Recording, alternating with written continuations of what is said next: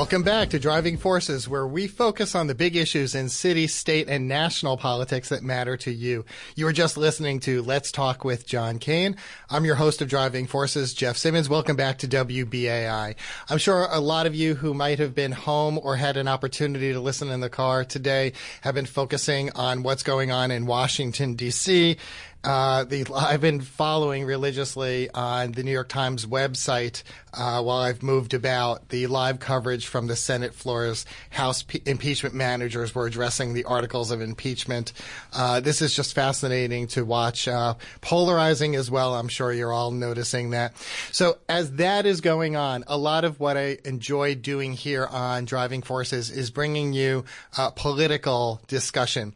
And here in New York City, one thing I've been talking about on a number of the shows, on this one as well as City Watch on Sundays, is that the 2021 elections here in New York City are going to be, I can't even come up with the right words, just amazingly frantic and big, with possibly 500, they're saying 500 candidates running for all sorts of offices. Your citywide offices are up, like the mayor, the controller, the public advocate. Borough presidencies are up, and the majority of the New York City's 51 council seats are up. And that's why we're here going to have as many as 500, if not more, candidates running. And in many of the districts here in New York City, we're already seeing people who have started fundraising for those seats. But as some other elections, especially special elections, come up, I do want to bring you discussion about them. And on March 24th, voters in Queens are going to head to the polls in a special election for borough president. They're going to choose from among 8 candidates at this point. 7 candidates at this point. That's right, because one dropped out this week, and we're going to talk about that in a moment. A week or so ago, it had been 9. One of today's guests was to be New York City Council member Jimmy Van Bramer. He dropped out earlier this week, citing family circumstances. So today, and again this coming Sunday night on City Watch at 6 o'clock, I'll be talking with several of the candidates about this race, why it's important, what issues matter to them, and also what issues matter to you. Because we've heard from a number of you on Twitter in the last 24 hours since we identified that we were going to be doing this. And remember to tag at WBAI, or Twitter handle, so we can keep checking for these after we had announced tonight's lineup. And joining me in studio today, I'm very happy, is a top New York City journalist who covers Queens and certainly knows much more about Queens politics than I ever will. Sitting with me now, I'd like to welcome Christine Chung, who covers Queens for The City, an online investigative outlet that launched last year. Welcome to the show. Thank you so much for having me and for that wonderful introduction. So before we get to the BP race, first tell our listeners a little about you. Introduce yourself to them. My name is Christine. I cover Queens for The City, which, as you said, is an online local news website. We're a nonprofit doing great stuff. Please check us out, thecity.nyc. And I cover all of Queens, so that's really the best borough, we all know, the biggest borough geographically, and I basically just cover everything that's happening that I can get to. I'm only one person, but there's been so many things happening in Queens, and politics and development and health, and so I really try to do a little bit of everything. Has the city hit one year anniversary yet? Yes. Well, actually, no. We launched in, I think, April. We've been working for a year because we started preparing for stories, but yeah, not yet 1 year. And some amazing investigative pieces. In fact, this morning, yours was the first one that I had read in exclusive on Access-a-Ride, how it's working or not working. Can you tell our listeners about what you uncovered? Yes. I had a story today about Access-a-Ride, which is the city's paratransit service, which launched in 1990, I believe. And basically, it's not any new news that the service has some issues. There's been a lot of reports and allegations about it being a very unreliable, irregular service, rides that never show up, rides that show up super late, cars that aren't accessible that show up for people who are, have mobility issues. But what I found, and with colleagues who helped me report this, found that the 6 centers where Access-a-Ride evaluates people for eligibility for Access-a-Ride are not actually that accessible by standards that, advocates and users themselves say. And you had noted that there was a range of complaints about poorly trained drivers, inaccessible vehicles, showing up for people who were in wheelchairs. hour-long waits and customers that never got picked up. I want to just point out again, you said the website is thecity.nyc if anyone wants to check that out. Yes, and we're on Twitter at thecityny. So moving over to the borough president's race and politics in Queens, because we're going to bring on our first guest very shortly. You were all over the race for district attorney last year, and the race between Tiffany Caban and Melinda Katz, the legal challenges, the recount, you were in the room for that. Talk just a little about the evolution of that race and the progressive movement, because then we're going to get into discussion with the candidates too about how progressive they are and if the progressive movement is, behind them. Right. This race, I think, was very interesting in the sense that it seemed to be kind of a referendum on the strength of the Queens Democratic Party, the political establishment. And people were not really watching this race very carefully. I think in the beginning, most people had written off Tiffany Caban as having no chances. And over the course of a very short period of time, we saw that was wrong.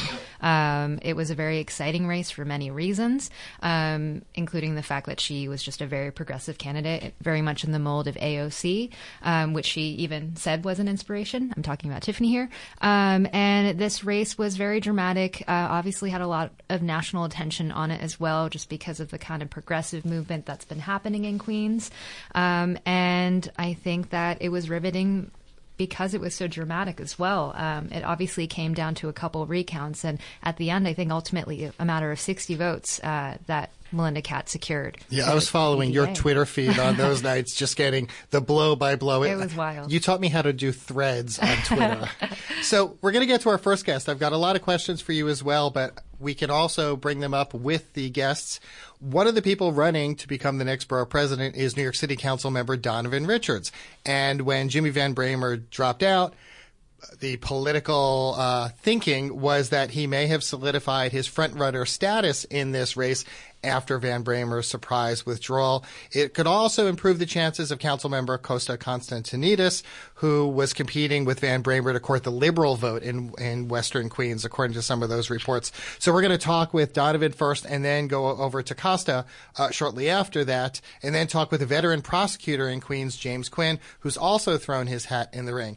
If you don't know anything about Donovan Richards, he is a lifelong Southeast Queens resident, first elected to the council in District 31 in March 2013. He's chaired committees like the Committee on Environmental Protection and recently the Committee on Public Safety, which was why I had him on here last fall.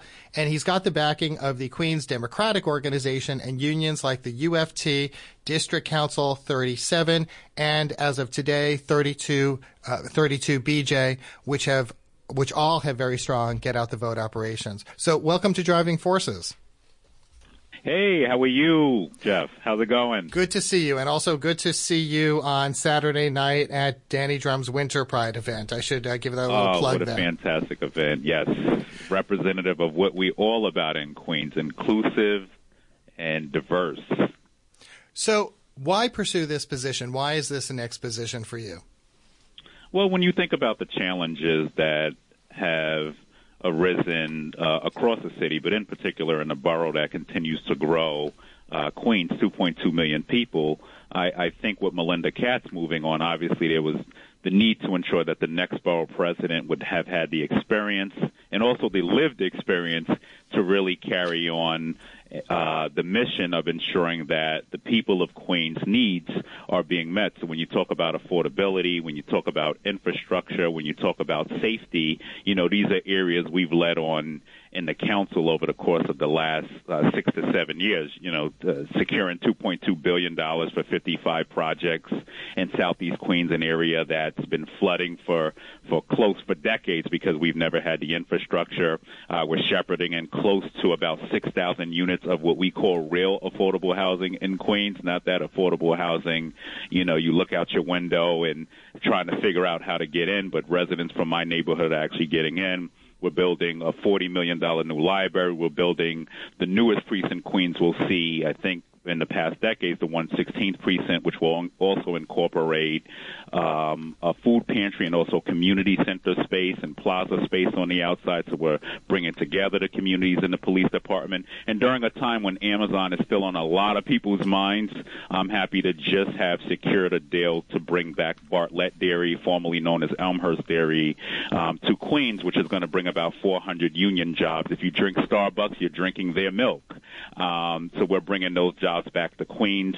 And transportation is still a big struggle. We were able to work with the mayor to bring permanent ferry service to Queens. So we've led on just about every issue you could think about, and we want to take that experience to Borough Hall.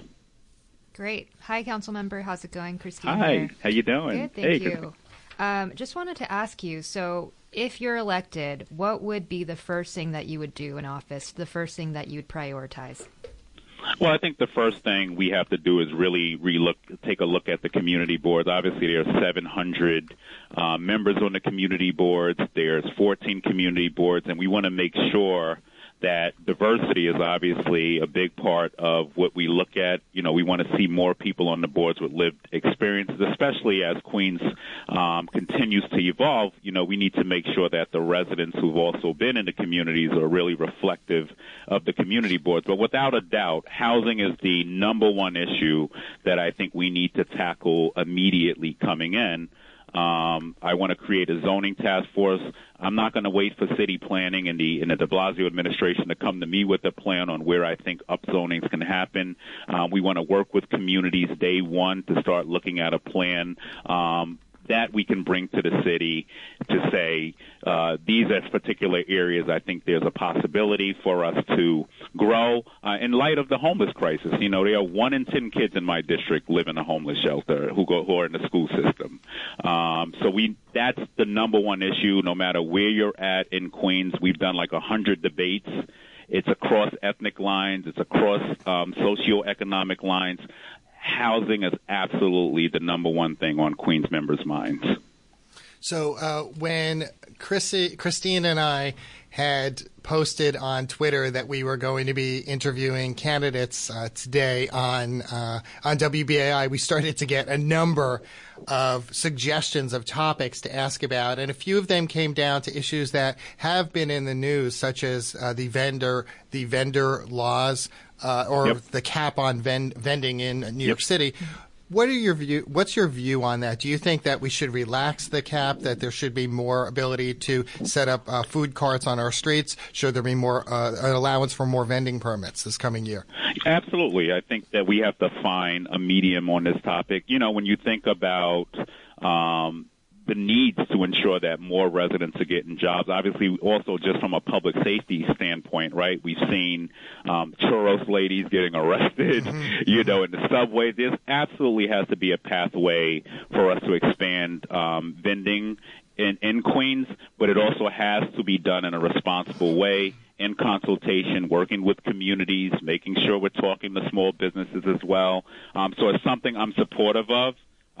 And, you know, we look forward to seeing that certainly happen, but it has to be done in a way that ensures that our small businesses can also still survive and thrive, but also we create new opportunities for communities as well. And then the other thing we see is obviously we've seen enforcement in some of these areas. We've seen this, you know, time and time on Twitter.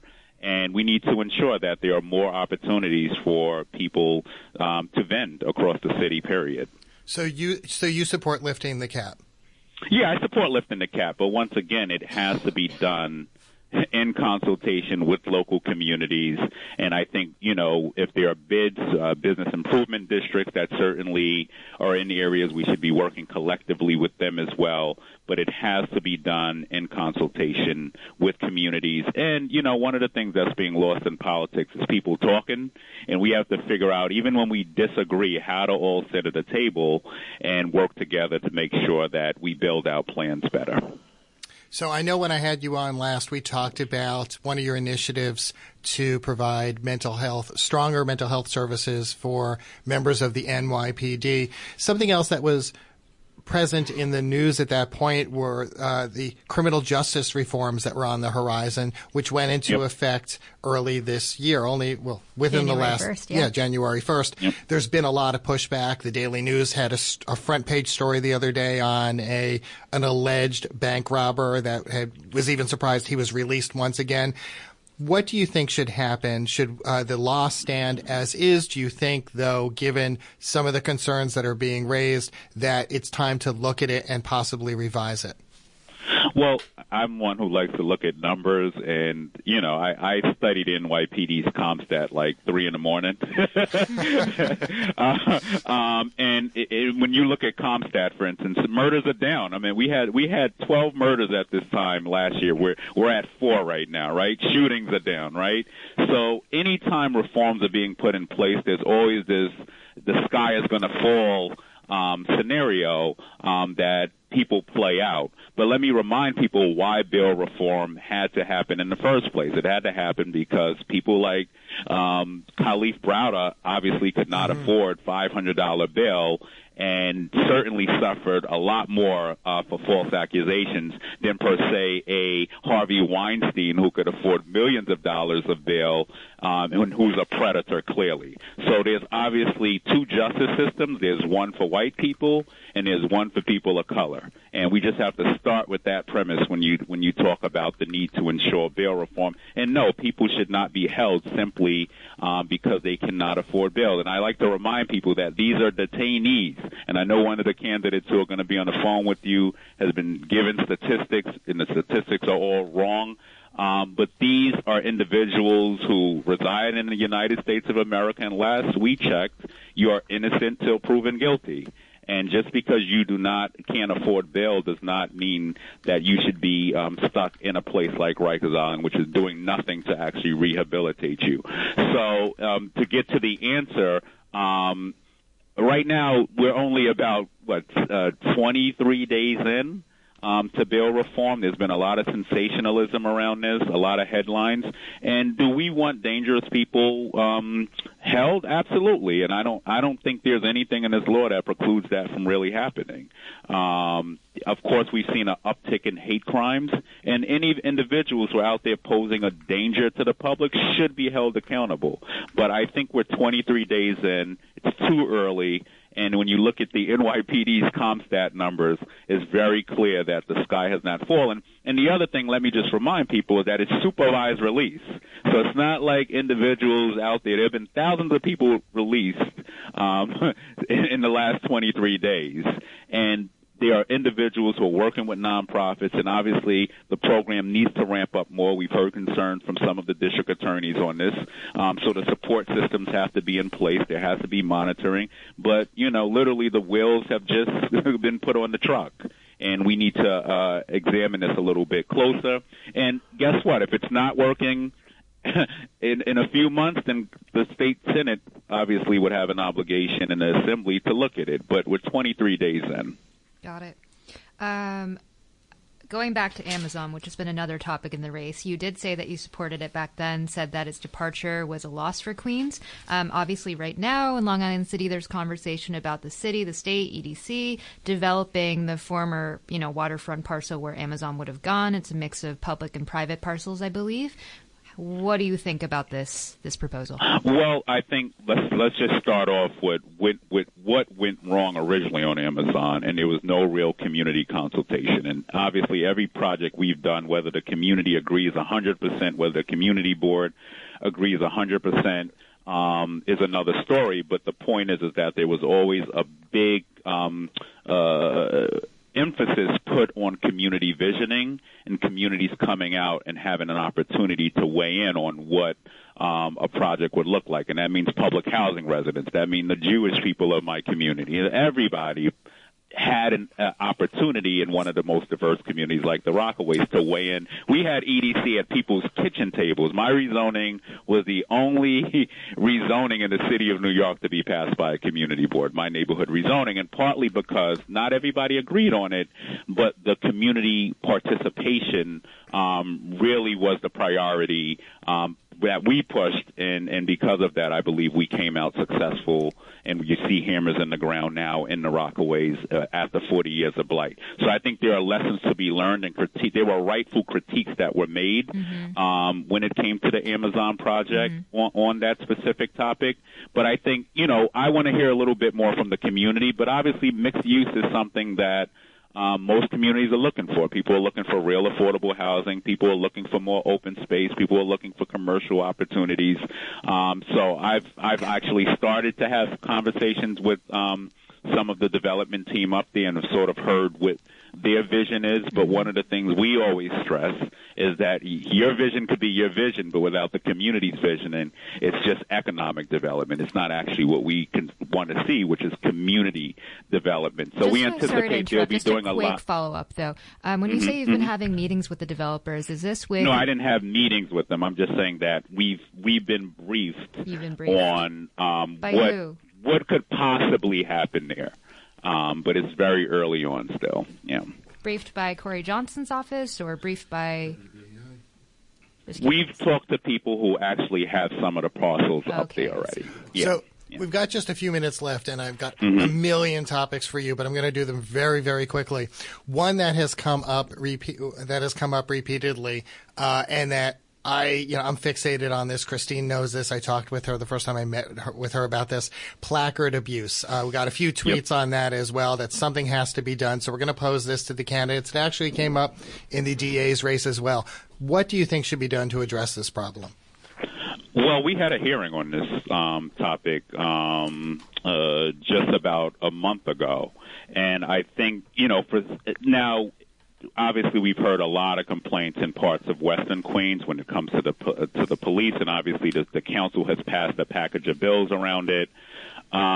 But obviously, every precinct needs to come up with an actual parking plan. That's just the bottom line. There has to be an actual parking plan for police officers to actually park their cars in a way that does not block bike lanes and endanger cyclists. I mean, that's just the bottom line. So that's something we held a hearing on last month. Obviously, there's now a new transportation commissioner in the NYPD who will be working with, and I'll be seeing the police commissioner next week to sort of get an update. But we were actually looking at some legislation that would just require every precinct to come up with a parking plan in New York City. And there are parts, you go to some parts of Queens, like even for downtown Far Rockaway, and I'm not giving any excuse to the officers. I mean, there's no parking in some places. So DOT really needs to work with communities to relax some of the parking regulations in some places and provide opportunities for some of these individuals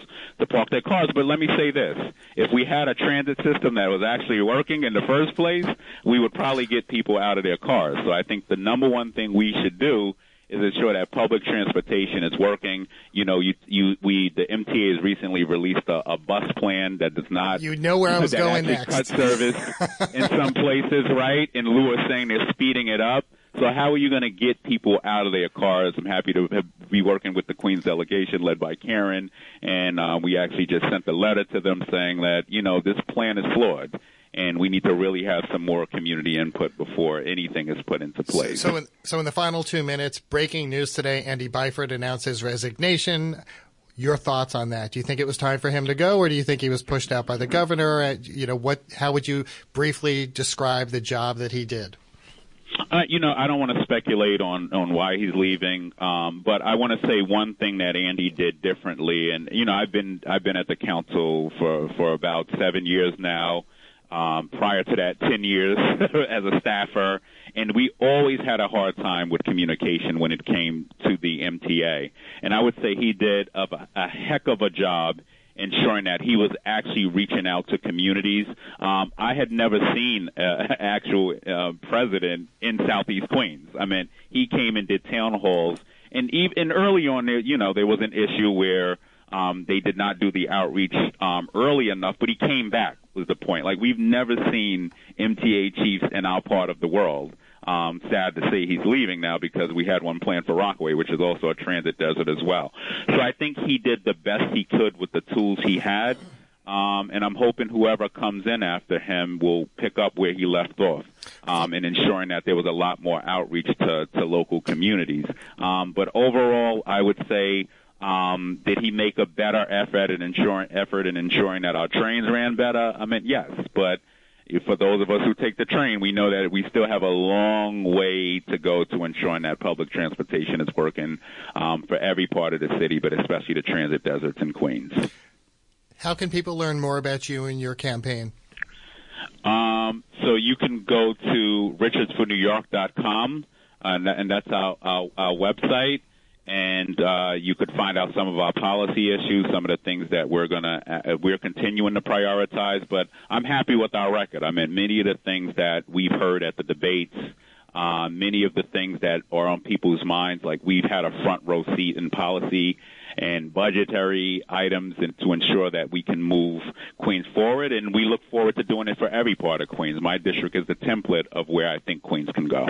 Councilman Donovan Richards, thank you for joining us here on WBAI today. Thank you so much. Take care, everyone. Thank you. Bye. So we're going to go right to our next guest, another New York City Council member, Costa Constantinidis, who now doesn't have to compete with Jimmy Van Bramer for some of the same progressive votes in Western Queens that also had been against Amazon's pursuit of that Long Island City location and also had turned out strongly for Tiffany Caban. He represents the council's 22nd district, which includes his native Astoria, as well as Rikers Island, parts of my neighborhood, Jackson Heights, Woodside, and East Elmhurst. As chair of the Environmental Protection Committee since 2015, he has been committed to fighting the effects of climate change and keeping it from forever changing the city's landscape. Welcome to Driving Forces. Thank you for having me on. Really excited to be here. Okay, so we're asking some of the same questions, but why do you want to be the next BP? I really believe what happens in the next 10 years is really going to determine the next 100 when we talk about climate. We need a borough president with a real plan to deal with climate change, Queens being the most vulnerable and the largest borough of the city. So it's, whether it's using the budgetary power to solarize and green roof every city building, whether it's appointing deputy borough president for sustainability, whether it's, investing in our park space, to make sure we are making ourselves more sustainable. That also prepares us for the 21st century and sets us up for opportunities for our young people to invest in our educational spaces and to give them that career technical education and the window into the future that we can give them through these new technologies. We can prepare green jobs, make Queens the green center of the universe, and provide really good jobs there. I'm running from a lifelong Queens resident who rides the trains and the buses and knows that we need to have a real seat at the table. And for too long, people in Westchester and Nassau counties are making decisions for Queens residents. And we've seen that just this past few weeks with the bus plan. I really believe a borough president needs to be out of Queens Boulevard, having satellite offices in neighborhoods, working with the immigrant communities that comprise Queens. And that, we should be coming up with our own, living document transit plan, and then having an appointment to the MTA board to ensure that we are able to protect Queens residents. I think we have a real plan to get all of these things done within the powers of the office. You recently had announced that you had this plan, right, to get the BPs a voice on the MTA board, which currently doesn't allow that or doesn't enable that. Have you had any progress on this idea, any conversations with the other borough presidents that are currently in office to further this idea in a more concrete way?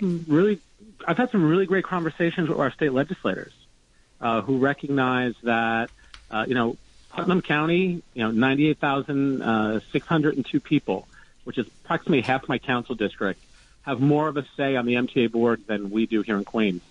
And they, our state legislators, a number of them are, looking at the possibility of legislation. And I think that's the sort of partnerships that I can sort of put together as borough president, is putting out policy-heavy ideas that we can then move in the state legislature or the city council that can better Queens residents' lives. So, like Jimmy Van Bramer, you had very publicly opposed the Amazon deal, but support for Amazon or opposition to Amazon was not universal in the borough. How do you sell your candidacy to people in Queens who might have been or might be focused on the potential loss of jobs and the economic impact of Amazon not coming here? I mean, Amazon was a bad deal for Queens. I had so many families come up to me and talk about how is this going to affect the affordability of our neighborhood? Will I be able to stay? What is the transit going to look like? The 7 train, the N train, our trains are already jammed. How are we going to get to work? There was no real plan. I think as borough president, I can put forth real plans. And then when the Climate Mobilization Act that I passed last year, which was the largest emissions reduction policy in the country, Urban Green Council said it's going to create 141,000 jobs over 10 years. With career technical education, with creating pathways to union labor, we can bring those jobs to Queens. And I want to make sure that we're leading in the green economy, so we can make sure that the 21st century is Queens' century, and that we can make sure that we are leading the way when it comes to creating those good, sustainable, middle-class green jobs of the future. Street vending has been another issue that has come up again and again. Do you support decriminalizing street vending and lifting the caps on permits and licenses? I think we have to make sure we do policy that works for everyone. We want to make sure everyone, Queens is the most diverse place in the world. We want to make sure that we celebrate that diversity, and part of that is the food that we eat. And, those hardworking men and women who are out there, selling that food. We want to make sure that it's done in a safe way, that it's done in a way that is balanced with the needs of the small businesses, of the business corridors. We want to make sure that it's done in a way that's sustainable, that the trucks are not putting out pollution into the air. I think that there's a way to do this, and that also affects the health of the workers that are having to work long shifts in trucks where generators going all the time. I think there's a way to do this together in partnership at the table that can accomplish all of these goals and make it easier for those men and women who are working so hard to make a living here. So going over to Flushing, there's obviously a lot of community concern right now about a proposed special Flushing waterfront district rezoning that would add something like 3 million square feet of new luxury development. What are your thoughts on this project? I've been hearing a lot of different things about it. I know at the end of the day, we have to do things that are in the long-term interest of Queens. And I'm not sure building is that, especially on waterfront where we have challenges around resiliency and sustainability. What is that going to add to Flushing Bay, Flushing Creek? What is that going to add to our waterways as far as pollution? What's the long-term plan there? I think there are lots of, affordability. We don't want to be able, rising seas and rising rents are forcing people out of their homes. We want to make sure there's real affordability when we're building in our communities, and there's labor components attached to it. So I'm still gathering data, but I'm definitely have a lot of concerns about any building that we have, that it's affordable, that there's labor components attached to it, and that it's not going to contribute to climate change. So you're listening to Driving Forces with me, Jeff Simmons, on WBAI New York 99.5 FM and streaming live at WBAI.org. I'm joined in studio by Christine Chung of the city, and we're now talking with New York City Council member and Borough President candidate Costa Constantinidis. How are you going to distinguish yourself among the 7 candidates to appeal to voters? I believe we have a real plan and a record that backs it up on, fighting climate change. We've passed, 32 bills over 6 years, including the largest emissions reduction policy in the country. We talk about investing in education. We've been able to get kids out of trailers in District 22 and invest in hydroponic science labs, science and technology in the classrooms that we want to do for every school in Queens.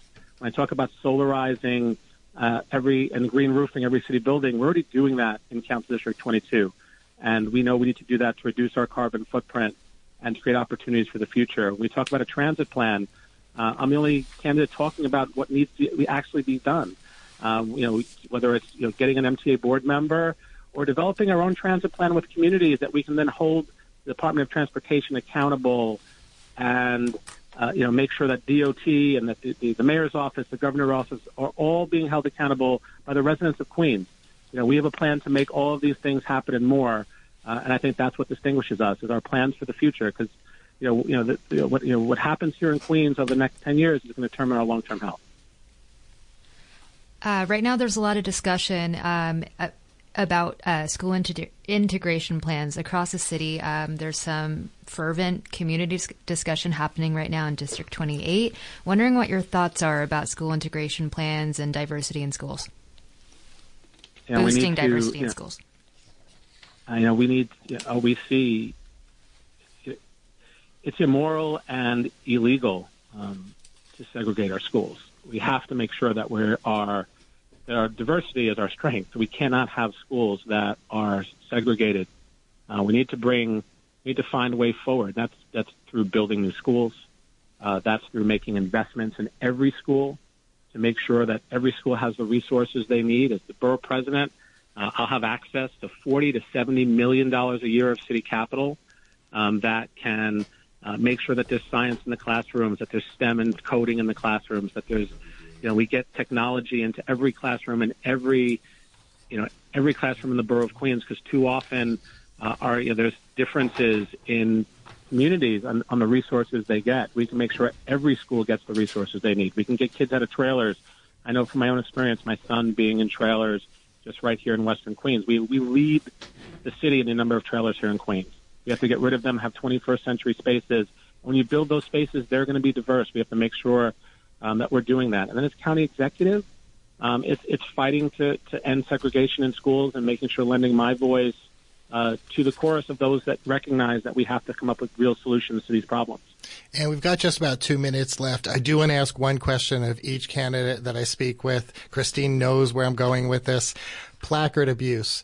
This is something that I personally I witness this all the time, and I have neighbors who get disgruntled about this too. As borough president, would you use this as, use the bully pulpit that you would have to address something like this? What should be done about placard abuse?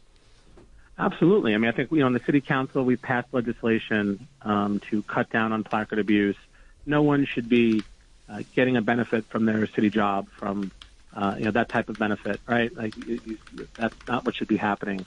I do my best as a council member to work with these types of issues. We see too often. I know my colleague was talking about this as well, but you look at our precincts. I've been working with DOT and the police department to come up with creative solutions to deal with these type of issues. As borough president, I would take that a step further. And I think also it's making sure that we are redesigning our streets to be safe, and that then once we redesign our streets, they have to remain clear. So we can't have cars that are parked in our bike lanes, in our crosswalks that are blocking the way. So there's a way forward here, and as the county executive, I would definitely lend my voice to it. And we've got just about a minute left. How can people learn more about you and your campaign and the work that you've been doing? Great. They can go to votecosta.com. My last name is a little too long to keep that in the in the website, but it's votecosta.com. They can go to Costa for New York on social media. They can hear about our plans to combat climate change, our plans for having an accessibility coordinator for the borough of Queens, how we're going to create an office of outreach and diversity with satellite offices throughout the borough, like they do in Manhattan, where Gail Brewer has an office uptown because she recognizes that the whole borough shouldn't have to come to one location, that we should be reaching out. So we have plenty of ideas on how we can do the borough rethink and transform how the borough presidency is done, and they can see our plans there at votecosta.com. Councilmember Costa Constantinidis and Borough President candidate Costa Constantinidis, thank you so much for joining us here on WBAI today. Thank you so much for having me. Look forward to being back again at some point. Thank you so much. So we've got another guest on the line, the third of the 7 candidates who are running. We're not doing all 7 today. I'm going to have several others on Sunday, and I'll tell you about that later in the show. But our final guest today is James Quinn. He served as an ADA in the Queens County DA's office for more than 4 decades. He was a late entry into this race, a lifelong Queens resident. He's positioning himself as a crime fighter in his campaign literature, and he's been vocal in his opposition to the recent criminal justice reforms. He's also a Richmond Hill resident, and some of the roles he had in the district attorney's office: executive assistant district attorney, chief of the Narcotics Investigations Bureau, deputy chief of homicide, and criminal trial assistant. He's tried over 30 murder cases and prosecuted hundreds of career criminals. Welcome to Driving Forces. Well, thank you for having me. So I read much of your bio. Is there anything else you want to tell our listeners who you're introducing yourself to for the first time? Any other titles? Any other titles? Any other titles? Isn't that enough? I mean, I was the senior executive assistant DA in the DA's office under Judge Brown, which essentially was the number 3 person in the office under the DA. I managed the portion of the office that I managed was comprised of about 150 assistant DAs and about an equal number of support staff. There were 7 different bureaus that I worked on that worked under me. But I'm also married. I have 4 children, and I have 4 grandchildren. My wife grew up in Sunnyside, so I have a title of husband, father, grandfather. And those are all good titles, too. They're great titles, especially grandfather. So let me ask this. What was the moment where you said, you know what, I have to run for this seat? That's interesting because, I mean, as I said, I've been in the DA's office for 42 years, and my entire life has been involved with the criminal justice system. And during that time, we're not allowed to be involved in politics in any partisan way, in any major partisan way. And I've been out of politics, except for an occasional dinner or something like that I might go to for a friend of mine or whatever. But you can't be involved in party politics. So, I've been watching the changes that have been made in the criminal justice system over the last year or so, the last 2 years, and it's frustrating. It's frustrating watching what they are doing to a criminal justice system that everybody describes as broken, but it's a system that's brought crime down almost 80% in New York City over the last 25 years. And I wanted to, I've been very outspoken on the mayor's plan to close Rikers Island. I've been speaking about that for the last, I guess, almost 2.5 to 3 years now. I've gone around to a lot of community meetings. And I would say it's probably around mid-December of last year that I really seriously thought about running for DA, running for borough president. And I wanted a platform to talk about these issues because I don't think they were ever really discussed in any real measure with the public. And I don't think that the public understands what these changes in, like, the bail laws mean for them. And I don't think a lot of legislators really understand what they've done. And I want to be that voice for those people who oppose these laws. I couldn't help but notice that you just had a little bit of a slip and said running for DA. Obviously, this is running for BP. You did correct yourself.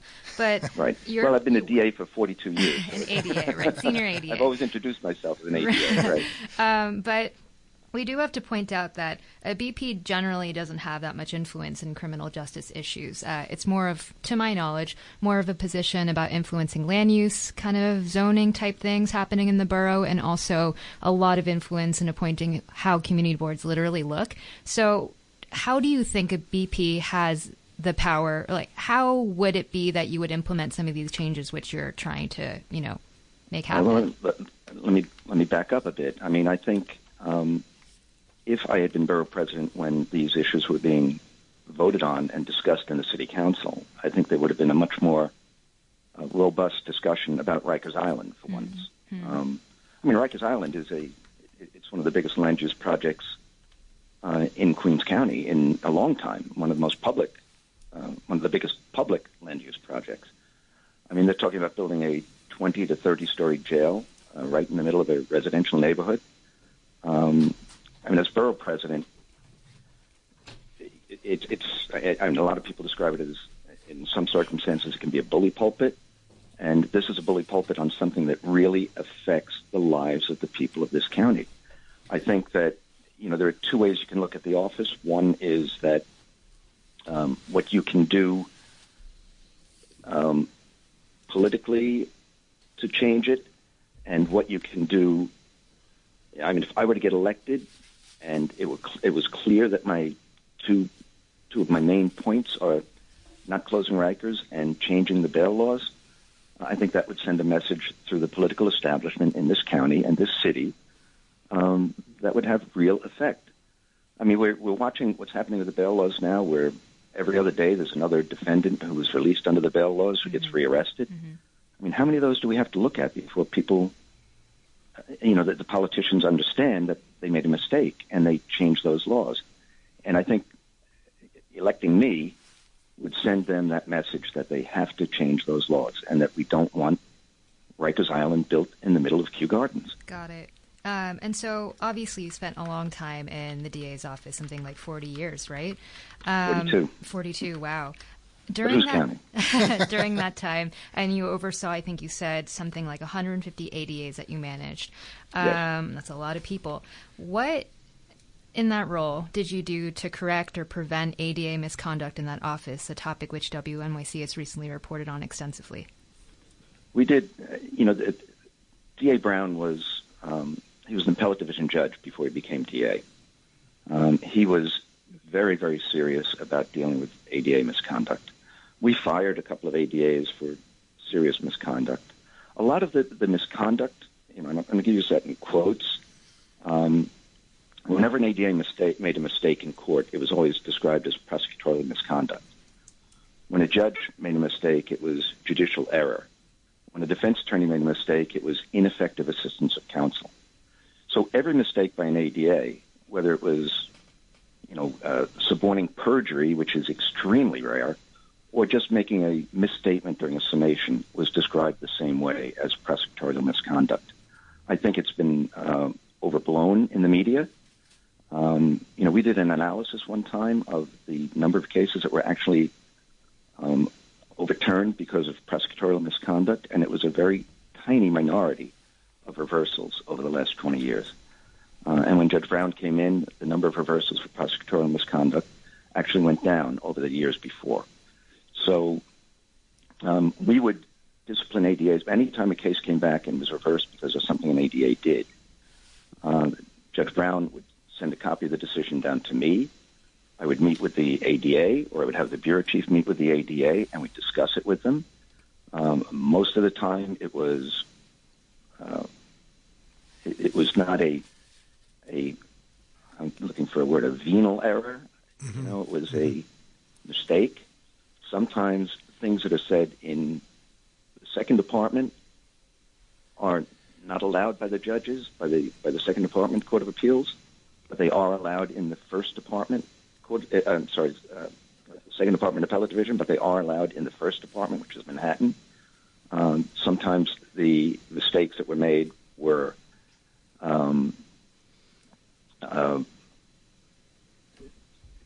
sometimes it's very, let me just back up. It's very rare that a mistake by an assistant DA is made because of real serious misconduct on the part of the assistant DA. We have training programs. Whenever a case got reversed in the appellate division, we would add that to our training sessions so that ADAs know that they're not supposed to do that. The ADA who was the offender would be spoken to. If it were repeat offenders, those ADAs would not get promoted. They would be moved to other bureaus where they're not making those types of decisions.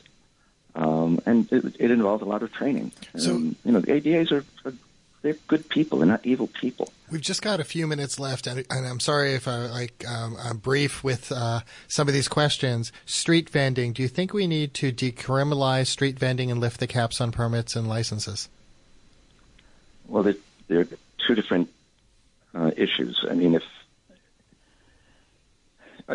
look, we have laws, all right, and the laws are there for a certain reason. It depends what you're dealing with street vending. If you're talking about street vending with food, it's a health issue. About, yeah. Yeah. I mean, it's a health issue. I mean, we require restaurants to be inspected. We require certain sanitary conditions in restaurants. Certain wage and labor conditions have to exist. And to say we're going to decriminalize street vendors, well, what does that do to the restaurants? I mean, somebody can just open up a cart and there's no real inspection of those people. What does it do to a restaurant that's paying real property taxes and collect and income taxes and sales tax and all the other taxes that sustain the city when anybody could come along and put a cart up in front of them? And another question we've been asking the candidates tonight is about placard corruption, if they see this as a significant issue, and what you would do about it as borough president. And placard corruption is it's one of those things that people on the street really, really dislike. And I really dislike it. When I was an assistant DA, I had a plaque, but I rarely used it. Not when I was an executive assistant DA, I had one, but I rarely used it. I mean, the city has given out tens of thousands of placards, which I don't understand. I mean, Mayor de Blasio gave them out to unions that favored him, to the people in those unions who favored him. I think that those people should be, people who abuse them should be ticketed, and that would stop it. Just one more question for me. I've recently learned that you actually, in order to make it onto the ballot for March 24th, you got the support of the Queens Republican Party, even though you are a registered Democrat. If you make it to the primary, would you run on the Republican line? Will you do a Wilson Pakula and, as a Democrat, run as a Republican? Run on the Republican line as a Democrat? Yes, that's possible. Yeah, I would welcome the support of any parties. Are they helping you fundraise? Yeah, but a lot of people help me fundraise. I've got Democrats helping me. I've got Republicans. I've got conservatives. I've got independents. Right. I should rephrase then. Is the Queens Republican Party helping you fundraise? Yes. Got it. So everybody is. We've got just about a minute left, and I really want to give you an opportunity to tell our listeners who might live in Queens and be voting in this election why you would like them to vote for you. All right. I think the easiest thing for me to say is that I've been in this office, in the DA's office, for 42 years. I've spent my entire life fighting crime and trying to keep people safe. I want to continue doing that as borough president. If you're happy with the way things are going in this city now, if you're happy with the condition of the subways, if you're happy with the condition of the streets, do you feel safer going out today than you did 4 years ago or 8 years ago? If you're concerned about the future of this city and the safety of this city, vote for me. And if you want to stop the building of a prison in Kew Gardens and you want to get these bail laws changed, vote for me, and it will send shockwaves through the political community. You can vote for the other guys, and you can get the other guys and gal, and you're going to get more of the same. And how should people learn more about you if they want to get involved in your campaign or contact you? You can go to JimQuinnForQueens.com. Thank you so much for joining us here on WBAI today. Okay, thank you. So, Christine, we've got just a few minutes left, and I'd like to just get your thoughts on something we discussed before the show started about the progressive movement and how you had covered a lot of their involvement with the race for district attorney, but it doesn't seem like they're involved in this race. No, yeah, it seems like a lot of the people who supported the groups, the grassroots groups who supported Tiffany Caban during the district attorney's race are kind of sitting this one out. Obviously, we've seen some of the candidates kind of take up the issues, criminal justice issues, like Mr. Quinn, in this race. But when it comes to people on the ground and the same issues, we're not really seeing that. And I'm not sure why. And some of the folks who were aligned with the progressive movement did throw their support behind candidates like Zephyr Teachout. Right. And for Jimmy Van Bramer. I want to keep saying Miranda. Cynthia Nixon. Mm-hmm. Also for Jimmy Van Bramer. Yeah, also for Jimmy Van Bramer there. So in the final 2 minutes, what are you going to be working on in the coming weeks?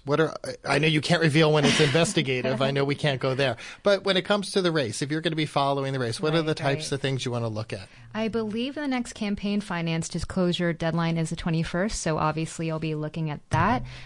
One thing that will be, I think all of the Queens reporters will be looking at will also be, whether or not the matching funds, when those are going to kick in, the city's matching funds. And there's something else, I meant to do this at the top of the show. This is not the only election for Queens BP. No. You pointed out there's multiple ones. Right. There are going to be 5 elections in the next 2 years. Something I wrote about a couple weeks ago. Thank you for that. Yeah, it's kind of a crazy situation. It's wild. Basically, in order to not only fill the vacancy, which Melinda Katz, now DA, left, and then get another 4 years, and then also, actually win to fill out the rest of her term, they have to run 5 times in 2 years. It's a marathon. And it's interesting because those seats will be 4 years, but the city council seats that are going to come up in 2021 would be 2 years. So finally, once again, how can people learn more about you and your work? I'm everywhere. I'm online. What's your Twitter handle? My Twitter handle is @ChrisYChung. No, I don't go by Chrissy, but it's @ChrisYChung, and I write for The City, which is our super great online local news website. Please check us out at TheCityNY, thecity.nyc. Christine, thank you so much for joining me here in studio at WBAI. Coming up this Sunday on WBAI City Watch, I'm going to be joined in studio by David Brand, your competitor, of the Queens. My friend. Your friend and competitor. Friendly competition among the media of the Queens Daily Eagle. We will also talk with former New York City Council member Elizabeth Crowley, who this past period was the top fundraiser, and former NYPD Sergeant Anthony Miranda. These two candidates are also running to become the next Queens BP. That show starts at 6. Please, just like we saw in the last 24 hours, tweet me your questions. My Twitter handle is @JackHeights, JackHites, because I live in Jackson Heights. I'll go through them and ask a number on the show as well, just like Christine and I did today. Thanks again for listening to today's edition of Driving Forces. Now stay tuned for the evening news with Paul DiRienzo.